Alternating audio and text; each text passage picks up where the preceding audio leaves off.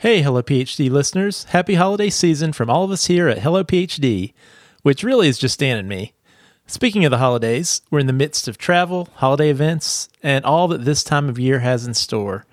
But also, we're hoping to do what we often suggest you do, and that's take some time here at the end of the year to rest.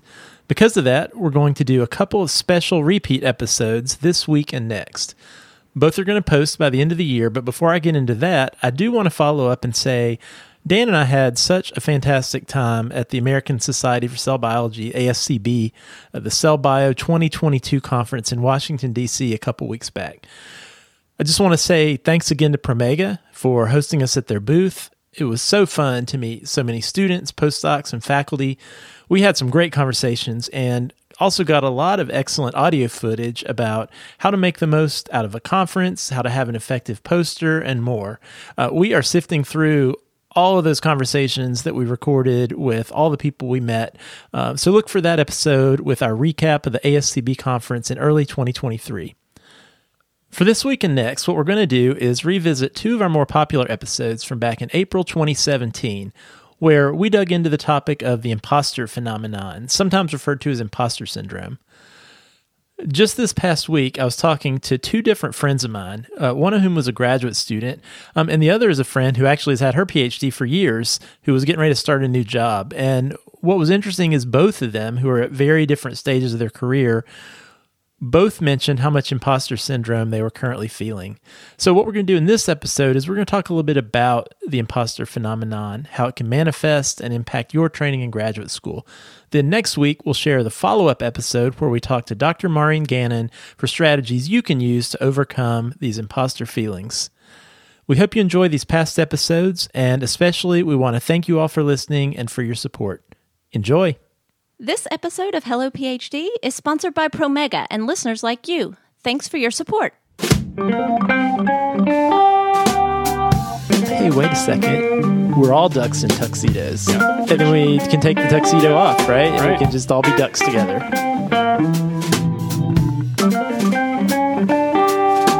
Welcome to Hello PhD, a podcast for scientists and the people who love them. This week we go in depth on the topic of imposter syndrome. What it is, what it isn't, and what you can do about it. Stay with us.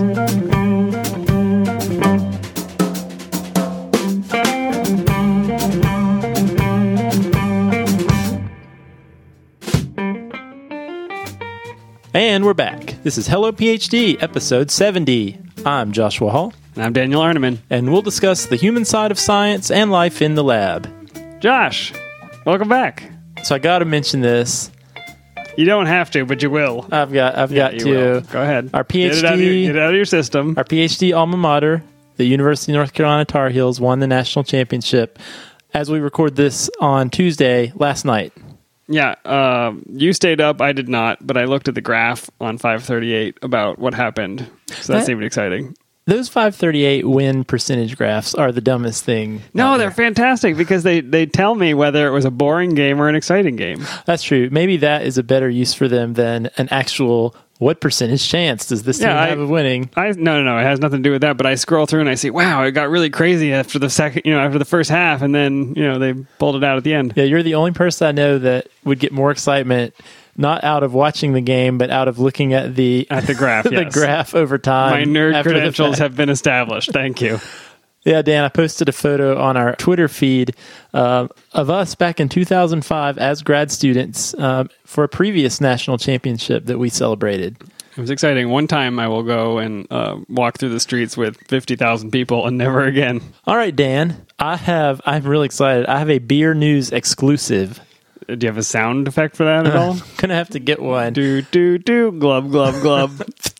All right, Dan, you might remember a few weeks ago, I told you about my travel down to Tampa, Florida, where I discovered the Jai Alai IPA. Yeah, I really enjoyed that one. It looks like JLA, but it's pronounced Jai Alai. Yeah, and that was from Cigar City Brewing, and I was totally bemoaning the fact that I discovered this delicious IPA in Florida, but I couldn't get it here in North Carolina.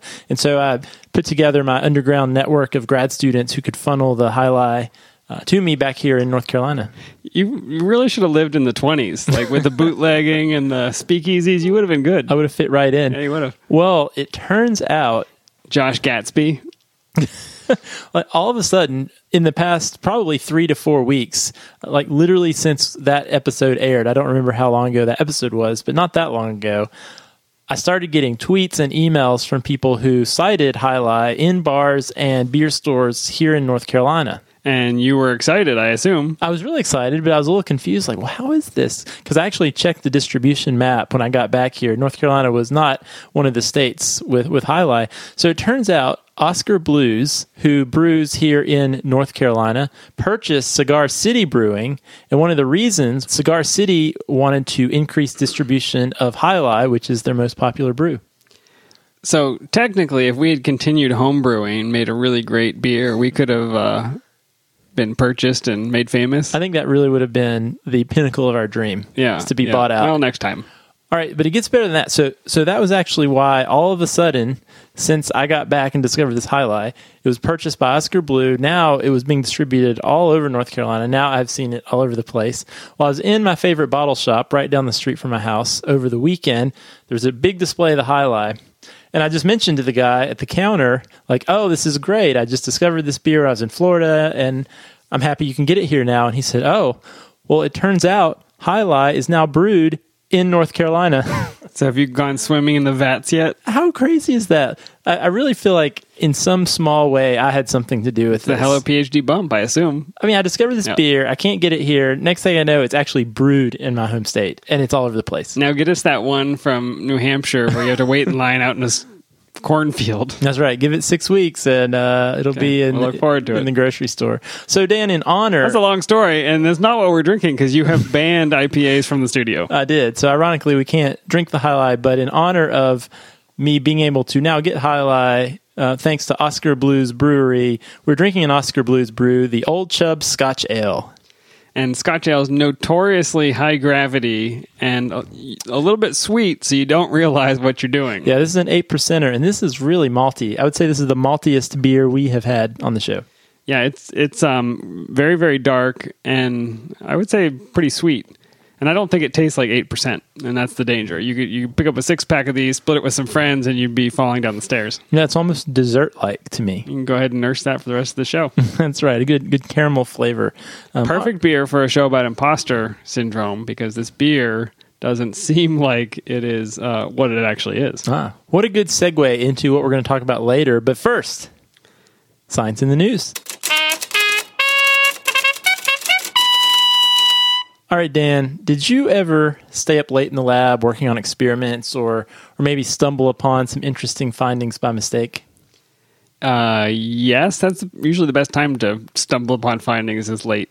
Yeah, I think there's a lot of like really key findings that happen because something turned out by accident. Yeah, and you're exhausted, so you're probably more generous with what you found. Yeah, well, I want to tell you a story about Jesse Delia, a grad student at Boston University. And so Jesse was conducting some field work in Panama, and he'd been working really late into the night. I guess he's an evolutionary biologist and was out by the streams and in the rainforest. It had been a really long night. It was 4 a.m. His project wasn't really going that great, and he was ready to head home for the night. So anyway, on his way back from the stream where he was collecting data, he stopped by this spot to have a look at a pair of mating frogs that he had observed earlier. He saw them mating earlier and they were still at it. Where's this show going, Josh? We're going to have to request a non-clean rating from iTunes. That's true. But anyway, this didn't relate to his project, but he wanted to see what they were up to. And so it turns out these were a species of glass frogs. And what he saw was it was a mother who was laying on her eggs and on this leaf. And so he started nudging the mother frog with his finger, I guess like you do, but she wouldn't budge. Now, this might not seem like a big deal to you. The big deal to the mother frog. Well, that's probably true. But for Jesse, this was actually a eureka moment. So it turns out that people who are experts on frogs, the conventional wisdom on glass frogs was that they don't do anything for their eggs after they're fertilized. So these little pre-tadpoles are kind of on their own.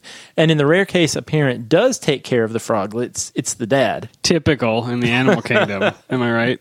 I don't know about that. Okay. But what's interesting is parental care in general is thought to be rare in frogs, and only 10 to 20% of known frog species actually are thought to care for their offspring at all.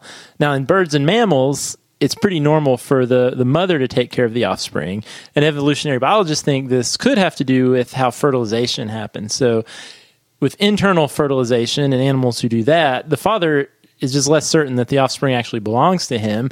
So males may have evolved to contribute less to offspring care. But most frogs actually use external fertilization, where the moms release all the eggs out into the water, then the frog dads release all the sperm to fertilize them. So there's more of this sort of direct observation by the father that, okay, these are my offspring, I should try to protect them. Yeah, you know which ones are yours. That makes sense. Yeah, but these glass... Otherwise, I'm headed to the bar. That's right. That's the normal mammalian response. That's true. And, it turns out other amphibians like salamanders who utilize internal fertilization, they tend to have moms that care for their offspring. But in these frogs, if you looked in your frog textbook, it said glass frogs don't at all care for their young. Okay, Stand by. I'm looking up glass frogs in my frog textbook. Just a second. Yeah, I see that you're correct. Yeah. So that's what was cool about what Jesse saw, and why he actually went back to take another look was, here's this glass frog laying on these eggs. And this wasn't a fluke. Like, I'm trying to flick her off with my finger and she won't budge. And so it turns out Jesse completely changed his project, partnered up with another grad student, Laura Valencia, who was in Colombia, and they started studying this. So they studied 40 different species of glass frogs and found out in every species they looked, they found mothers caring for their offspring. So it blows up the notion of internal versus external fertilization and the role of the male, right? Yeah, so that was a surprising part. New theory on evolution. And so it turns out what the mom was doing, these mother frogs soak up liquid from the dew on leaves, and then they deliver that to the eggs and make this kind of protective jelly that protects the eggs from predators. And they mentioned katydids and snakes, although I think I would take my chances with a katydid over a snake. But apparently this thick jelly kind of prevents predators from eating the eggs. They soak up dew, they release the liquid, and I assume they bake like pizza rolls for the kids when they get hungry. I guess that's what moms do. Well, so it turns out in reality, in the wild, when they were observing this in different frogs at different times, most of this brooding behavior typically occurred between fertilization and 5 hours later. So that's one reason. It's a very short motherhood. Yeah, so that's one reason why they think it might have been underestimated, is because people it was so brief, such a brief window, people just missed it. But they actually did some research and found out this brief window of maternal or paternal care had a significant impact on the survival of the offspring. Really just setting up the nest, keeping the eggs moist and happy. Yeah, and protected. And so what I thought was cool about this, Dan, the reason I bring it up, is there was a quote by Jesse, and what he said was, we were completely wrong about what we thought was going on in this group. And by accident, by staying out a little too late, we found out all these other things. And so the results of their research were really a reminder of how valuable things like field work are, especially when we have all of this discovery that happens in like genetic labs or these molecular biology labs like we're used to. And Dan, we did a lot of genetics in the lab, a lot of molecular biology, which is really just moving small volumes of liquid into other small volumes of liquid. Maybe we did some cell culture or animal models, but there's really no substitute for actually getting out there and observing the real thing in nature in its real environment. And maybe it's important to do both. Yeah, it's that exploratory, the discovery-based science that I think some of us miss. It just doesn't happen in the field of biomedical research that you and I were in. But I agree with you. It was still really important and good for Jesse and the work he did to challenge the status quo. I'm sure it was not easy getting his paper through review if everybody always believed that the females didn't take care of the eggs. Yeah, and one thing I think is really cool about this fieldwork stuff is, and we can post the link in the show notes, but there are these photos of the frogs doing this, and actually a video of him. NSFW. A video of him nudging these eggs and the mom not moving, which I thought was pretty cool. He should have gotten a katydid finger puppet to see what happens. Here, check this out. See, there's the mom. Oh, yeah, she's ready to mess him up. You can see it in her eyes. And normally, Dan, have you ever seen a frog and you stick your finger up and jump it's a mile gone. away? But look, he pinched it. It's not going anywhere. So I don't know. I think it's cool, Dan. There's still so many things we don't know about. Pretty neat. So many things. So what I want, Dan, I guess to wrap this up, this got me thinking about how cool fieldwork is and kind of how foreign it is to my experience doing science and doing research. So I want to hear from people doing fieldwork. So if you're out there, if you're a biologist or whatever, and you're out there doing some kind of interesting and cool field work, let us know. Send us a message through Twitter, email us podcast@hellophd.com. And we absolutely want to know about it and would love to talk to you for a future show. Excellent.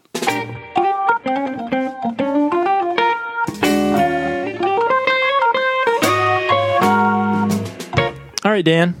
Imposter syndrome. Imposter syndrome. We've gotten lots and lots of emails about this, and I think it is in the zeitgeist of graduate students. And even we did our survey recently, and it came up a couple more times.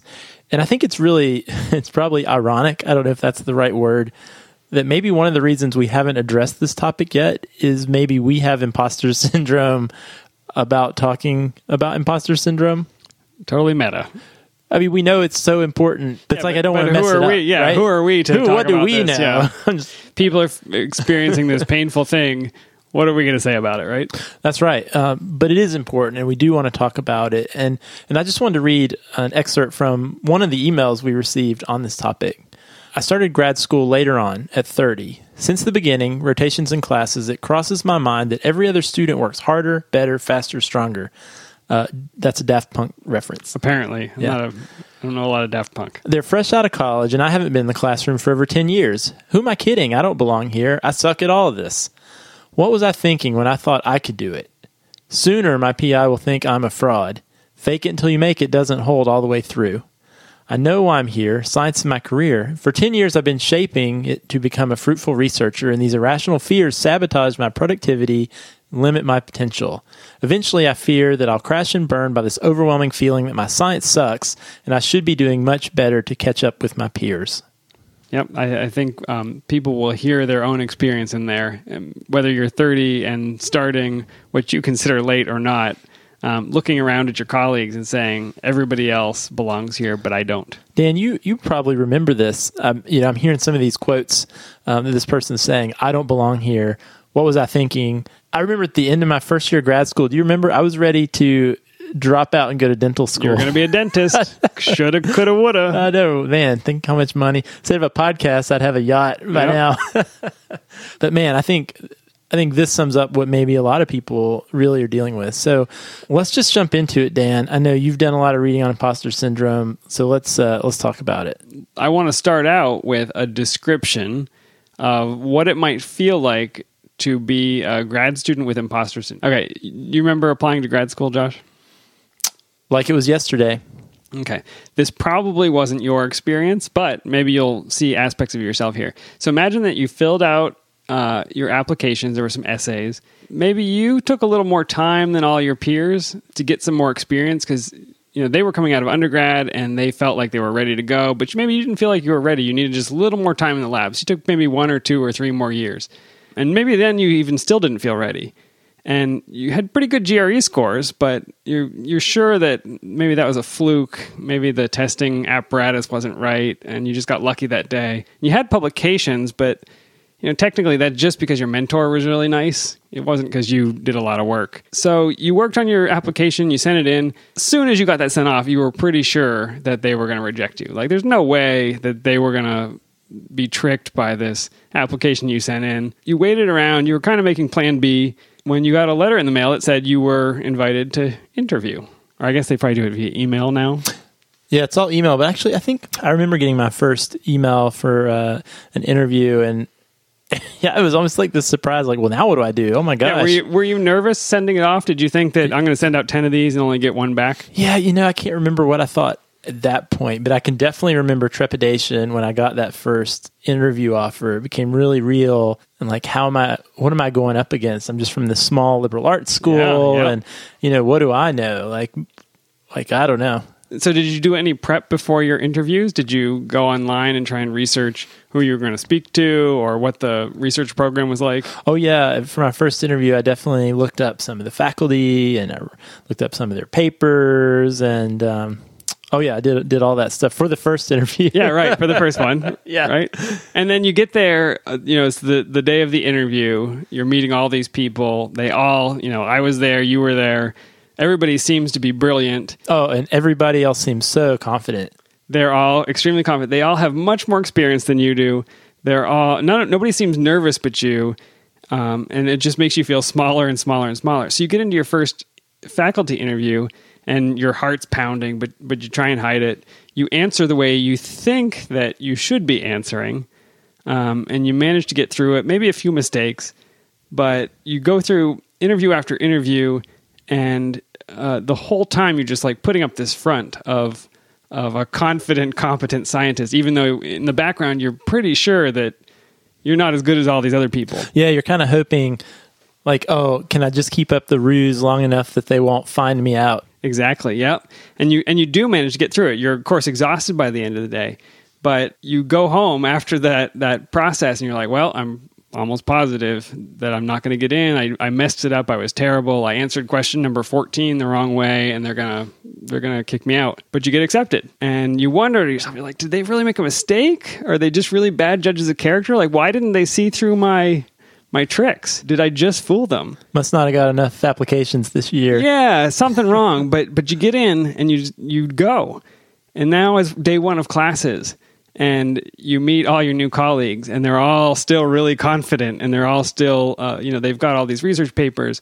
And you pick up an article for your first class, and it seems like everybody but you has understood figure 27. Oh, yeah. I mean, I remember pick up some papers and wonder, is this actually in English, or is this can't be anything I've read before? But then the guy across the table is explaining it like he was the one that did the research. And you just feel smaller and smaller, but you've got to keep bringing this imposter, this scientist that you believe you should be, to the table.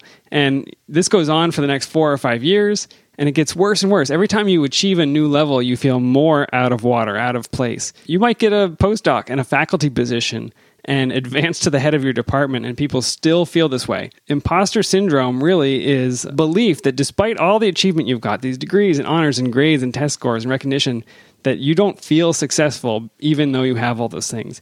And you think that there were mistakes, there was misgrading, there were people that are bad judges of character. You think, maybe I just got really lucky, but it's certainly not because of what I did, and that you're just fooling everybody. Yeah, I can remember coming towards the end of graduate school, and I was pretty sure that a postdoc was what I wanted and needed to do.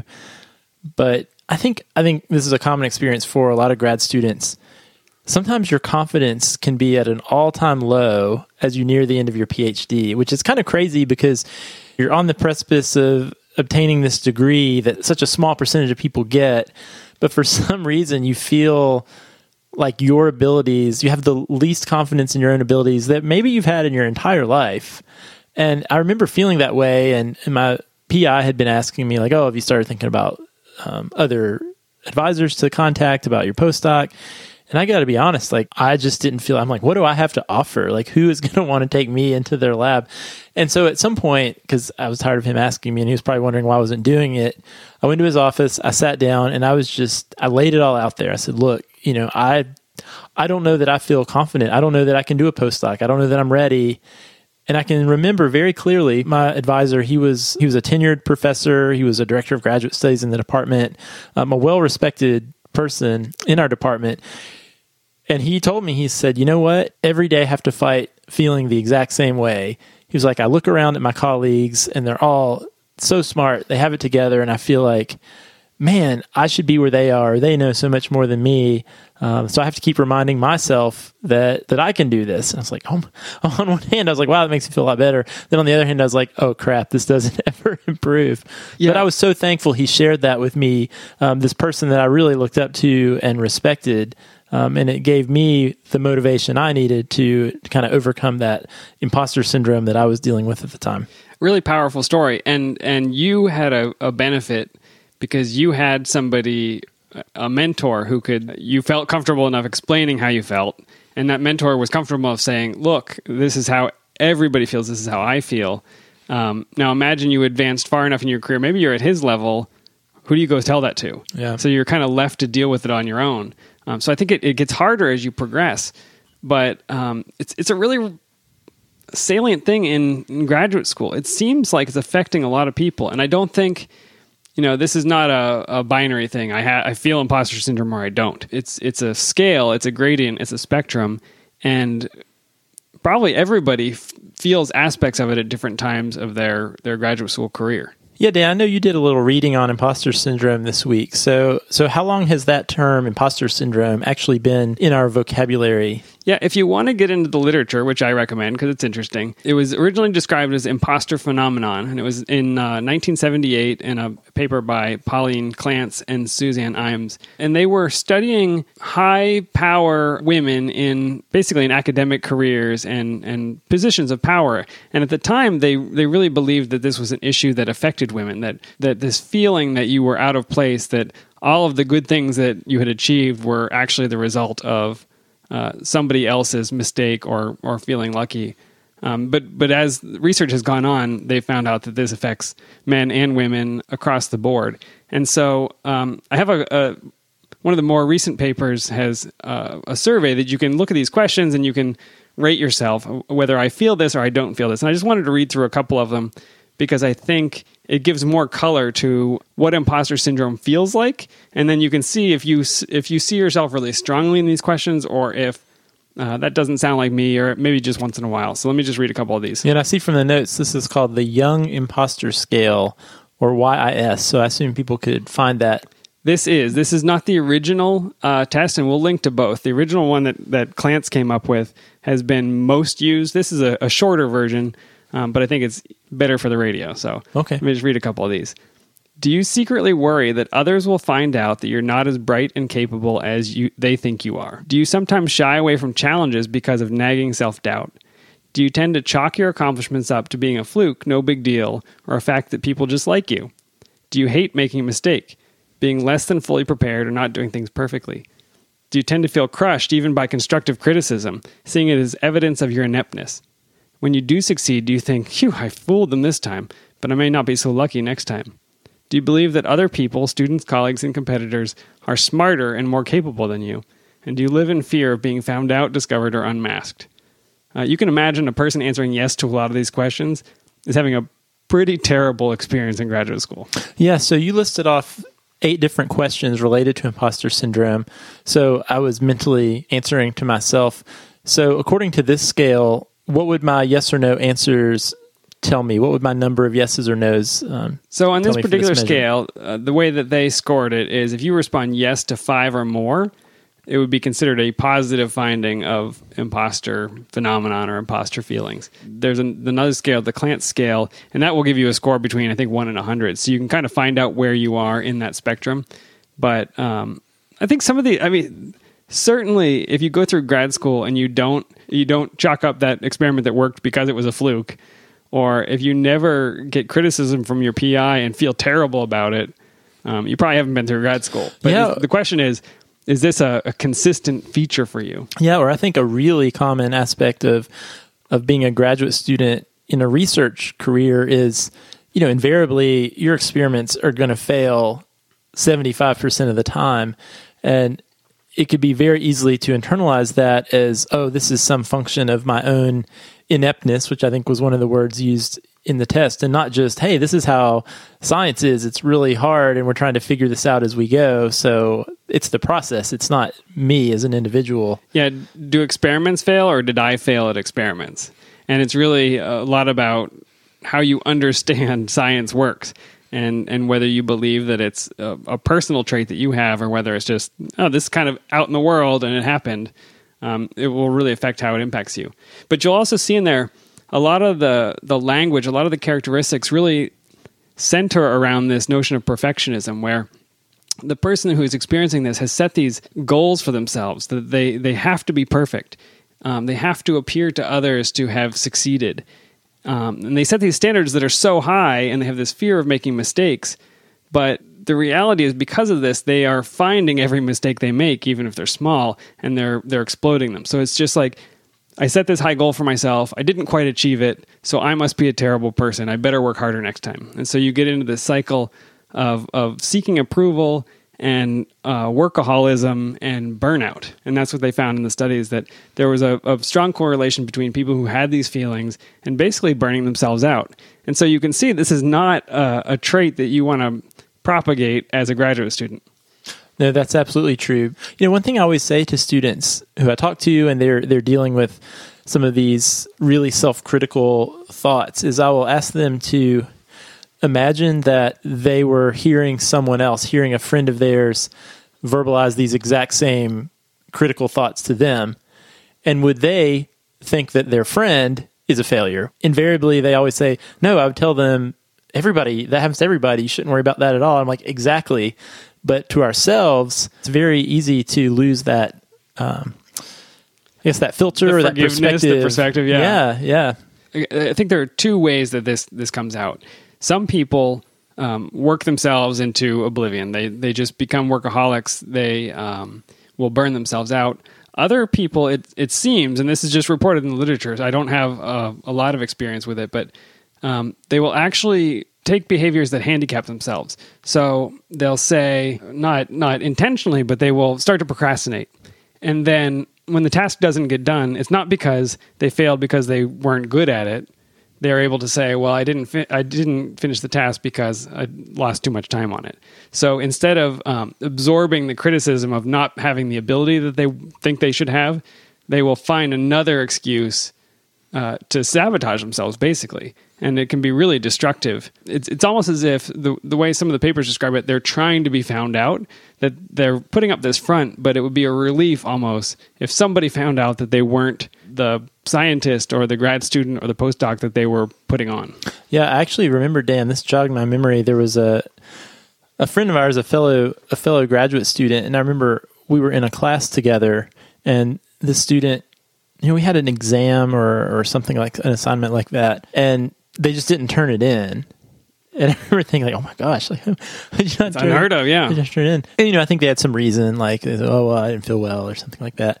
And then eventually later we were talking and kind of in this moment of transparency, because we were friends. They put out there that, you know what, I'm afraid I'm not going to do well. And if I don't do well, then the faculty who are in our department are going to think that I'm not able to do this. I mean, it's exactly what you were saying. So it's better for me to not turn this in at all, to not do it at all. And, of course, the real consequence is get a really bad grade, than to try, than to do my best. Put yourself out there and maybe I fail. Judged as a failure. Yeah, and that was a very real thing in this person's life. And it's such a painful place. This topic has been difficult for me. When we first started getting emails about it, I thought to myself, well, I felt some of those things in grad school.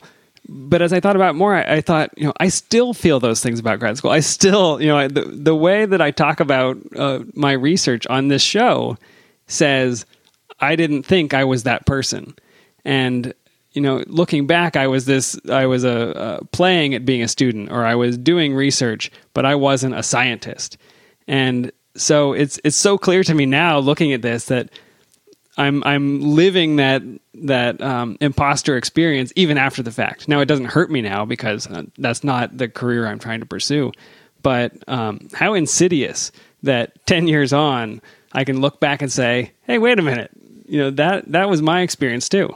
Yeah, it's almost interesting. It's like a trick that you play with yourself. Well, if I can convince myself that I don't really care, then I can protect myself from, in my mind, this fear of failure, this inevitable failure that I'm likely to encounter. Yeah, and so this is where this topic gets difficult for me, because I think I don't feel that way in my work now. I went on to other jobs where I was certainly out of my element. I went on to, my first job out of graduate school was to do carbon accounting for a greenhouse gas project. I had never done that before. I knew nothing about it. I was certainly learning on the job, but I felt passionate about it. I felt like I could learn it, and I did the work I needed, but I didn't feel like I was this fraud or this fake for 5 or 6 years. And so I don't know how to approach this and to tell somebody who's feeling this way, like, stick to it, because you should, these feelings are just feelings and you can work through them. Or if you should say, is this something you really love and you want to do? If so, work through the feelings. If this is something, and we've talked about this on the show, if it doesn't bring you joy when you succeed, then maybe it's not imposter syndrome. It's just not the right work for you. No, that's true. But, I do think that imposter syndrome and self-doubt really are rampant and ubiquitous in graduate training. I mean, we know it's a harder environment. Yeah, I got much more external encouragement and feedback when I was outside of the lab. Well, and I would say too, Dan, unlike a lot of pursuits, research is not very concrete. At least the payoffs are not very concrete. There's so many times you put 110% thought and effort into something and it fails and you get nothing back. And if you really, it's really sometimes I think asking a lot of someone, especially someone who's still newer to it and doesn't have the experience and perspective to recognize that this is just how it works. Everyone who gets into PhD programs, they have successful applications which indicate that they were probably successful high school students and they're successful college students and they had done really great things throughout all of their academic pursuits. Suddenly, they're put into an environment where failure is the norm, right? So you've got all these high-functioning people who've probably had lots of positive feedback in academic settings who now are failing at every turn, and there are no carrots. There's all the effort that I'm used to putting in, but instead of getting the A's or the high marks or the praise. I used to get straight A's. Now I get contaminated cells. Yeah, so this must mean at any other point in my training, in my academic pursuit, if I was failing this much, I would be like the worst student in the class. I would be a dropout, right? Yep. But now, I don't know, it's hard not to internalize that, I think, in graduate training especially. So I don't know. I think that's why it's really important. I mean, that's the reason we wanted to start this show, is we know firsthand how rampant it is, how much we dealt with it, and people around us dealt with it. But what made it even worse was the fact that we weren't necessarily talking about it with each other. That's right. If you believe everybody else is confident and secure and you're the only one experiencing this, it's isolating, it's dehumanizing, and it makes it much more painful. If you go to your PI and say, I'm feeling like I can't do a postdoc, and your PI says, yeah, I felt that way and I still feel that way. Now it's humanizing and it brings you together, and it feels like it's not you alone against the world trying to hold up this facade. Yeah, because I think really, one of the most powerful ways to combat and beat imposter syndrome is communication with your peers and recognizing, wait, I'm not an imposter. I'm the same as all these people around me. I remember there's this poster about imposter syndrome that I've seen in a presentation on this topic, and it has all these penguins who are walking down the beach, and then there's a duck in a tuxedo who's like at Classic, the end, yeah. right? But you find out, hey, wait a second, we're all ducks in tuxedos, yeah. right? So we're launching Imposters Anonymous, and then we can take the tuxedo off, right? And right. we can just all be ducks together. Yeah, I think that's right. And we're going to continue this conversation, I think, in the next episode, because there's so much more to unpack in terms of where these feelings come from. I think they're, in the literature, it describes several different ways that your family life, your upbringing, your prior experience can make you more susceptible to this type of feeling. And I want to talk more about what to do about it. I think there are concrete actions that people can take to sort of manage these feelings, to minimize the impact on their research and their careers. And so I do want to get into some of those things in the next episode. So if you're listening and you think, well, this is more nuanced, not every time I put on a front is it imposter syndrome, I think you're right.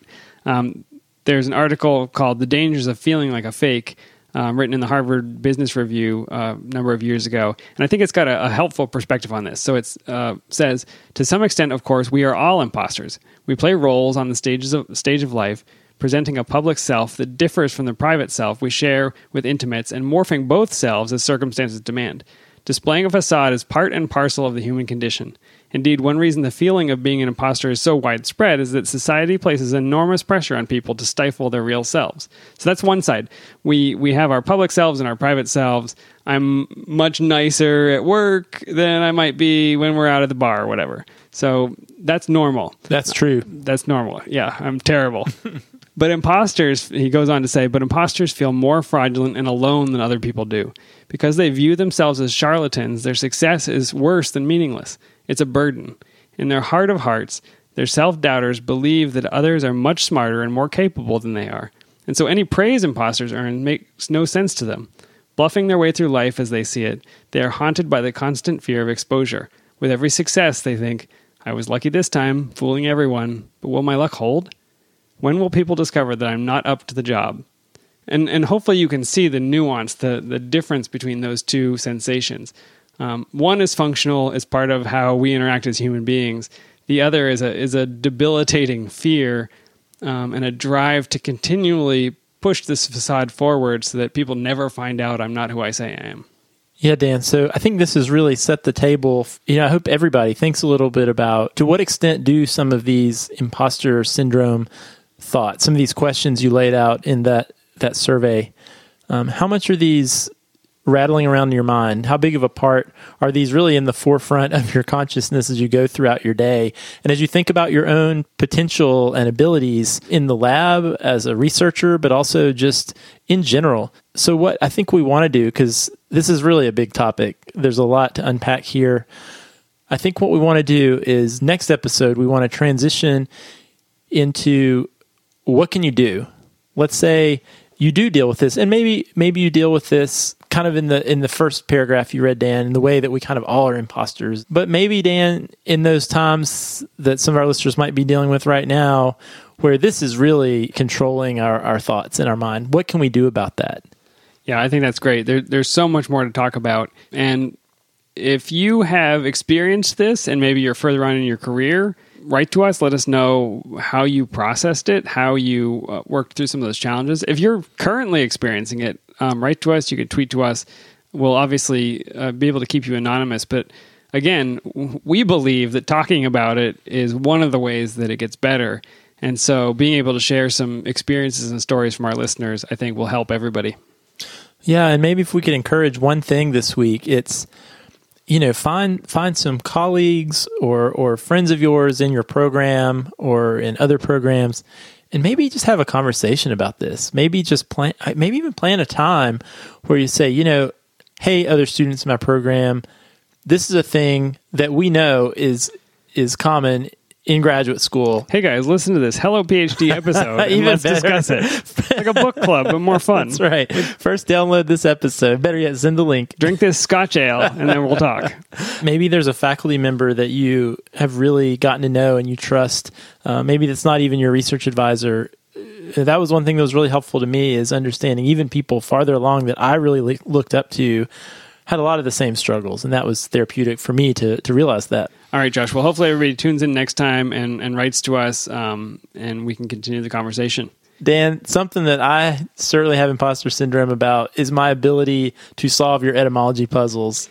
I apologize for that. I feel a little bit bad about that now, but it's good. Actually, I don't even know if that's really imposter syndrome, because the reality is I usually don't know the answer. Yeah, and you don't claim to. You don't pretend like you're going to answer every one, so that's fine. But I feel like everybody else out there knows the answer. They don't. I get answers, but I don't get all of our listeners. We know how many people download, and they do not all play. Okay, well, that's good to know. So there's a couple other people out there. So the clue last week was, because this organ is all flesh, it makes a sweet appetizer or entree. A little bit tougher this week, I think. Think of some organs that people eat. I don't know why. I was thinking about a fruit, but you're going actual organ here. Yeah, like internal organ. Mammals have it. I mean, I was thinking like a pate, like a liver. Could be a liver, or yeah. a brain. People eat brains. Brains and eggs. They do eat brains. Not a good idea, but they do it, yeah. Let me give you pancreas? It is the pancreas. You got it, yeah. Oh.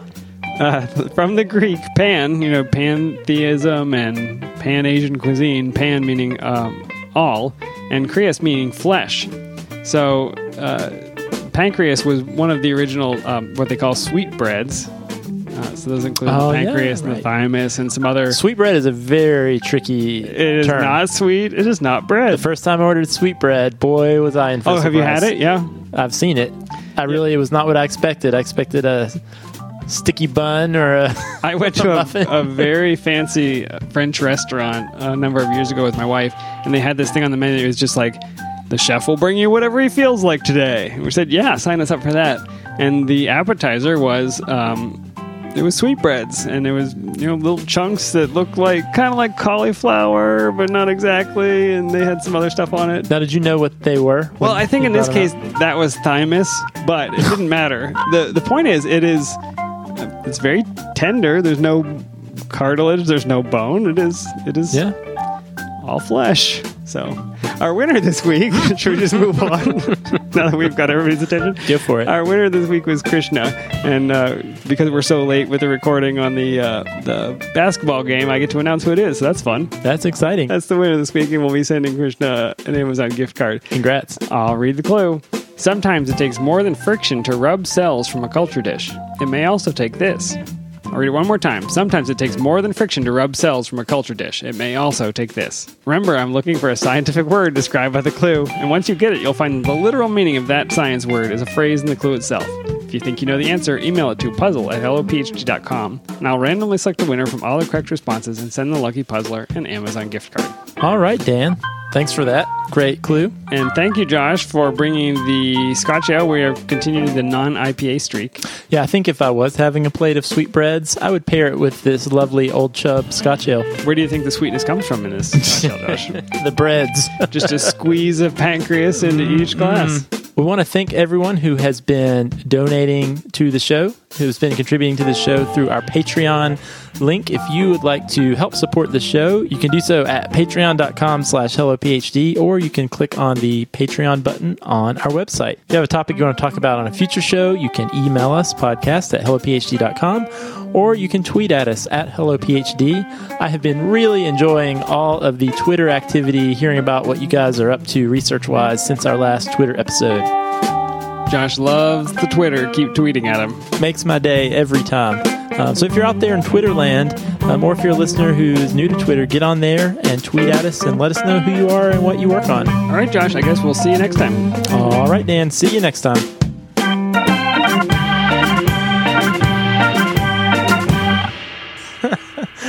These mating frogs didn't relate to his... Go on. We are adult scientists. This is a biological discussion. Go for it. So these mating frogs were not part of his project, but how could you not go back and get another look? Oh my goodness. We need to get Jesse on the show. We do. We definitely do.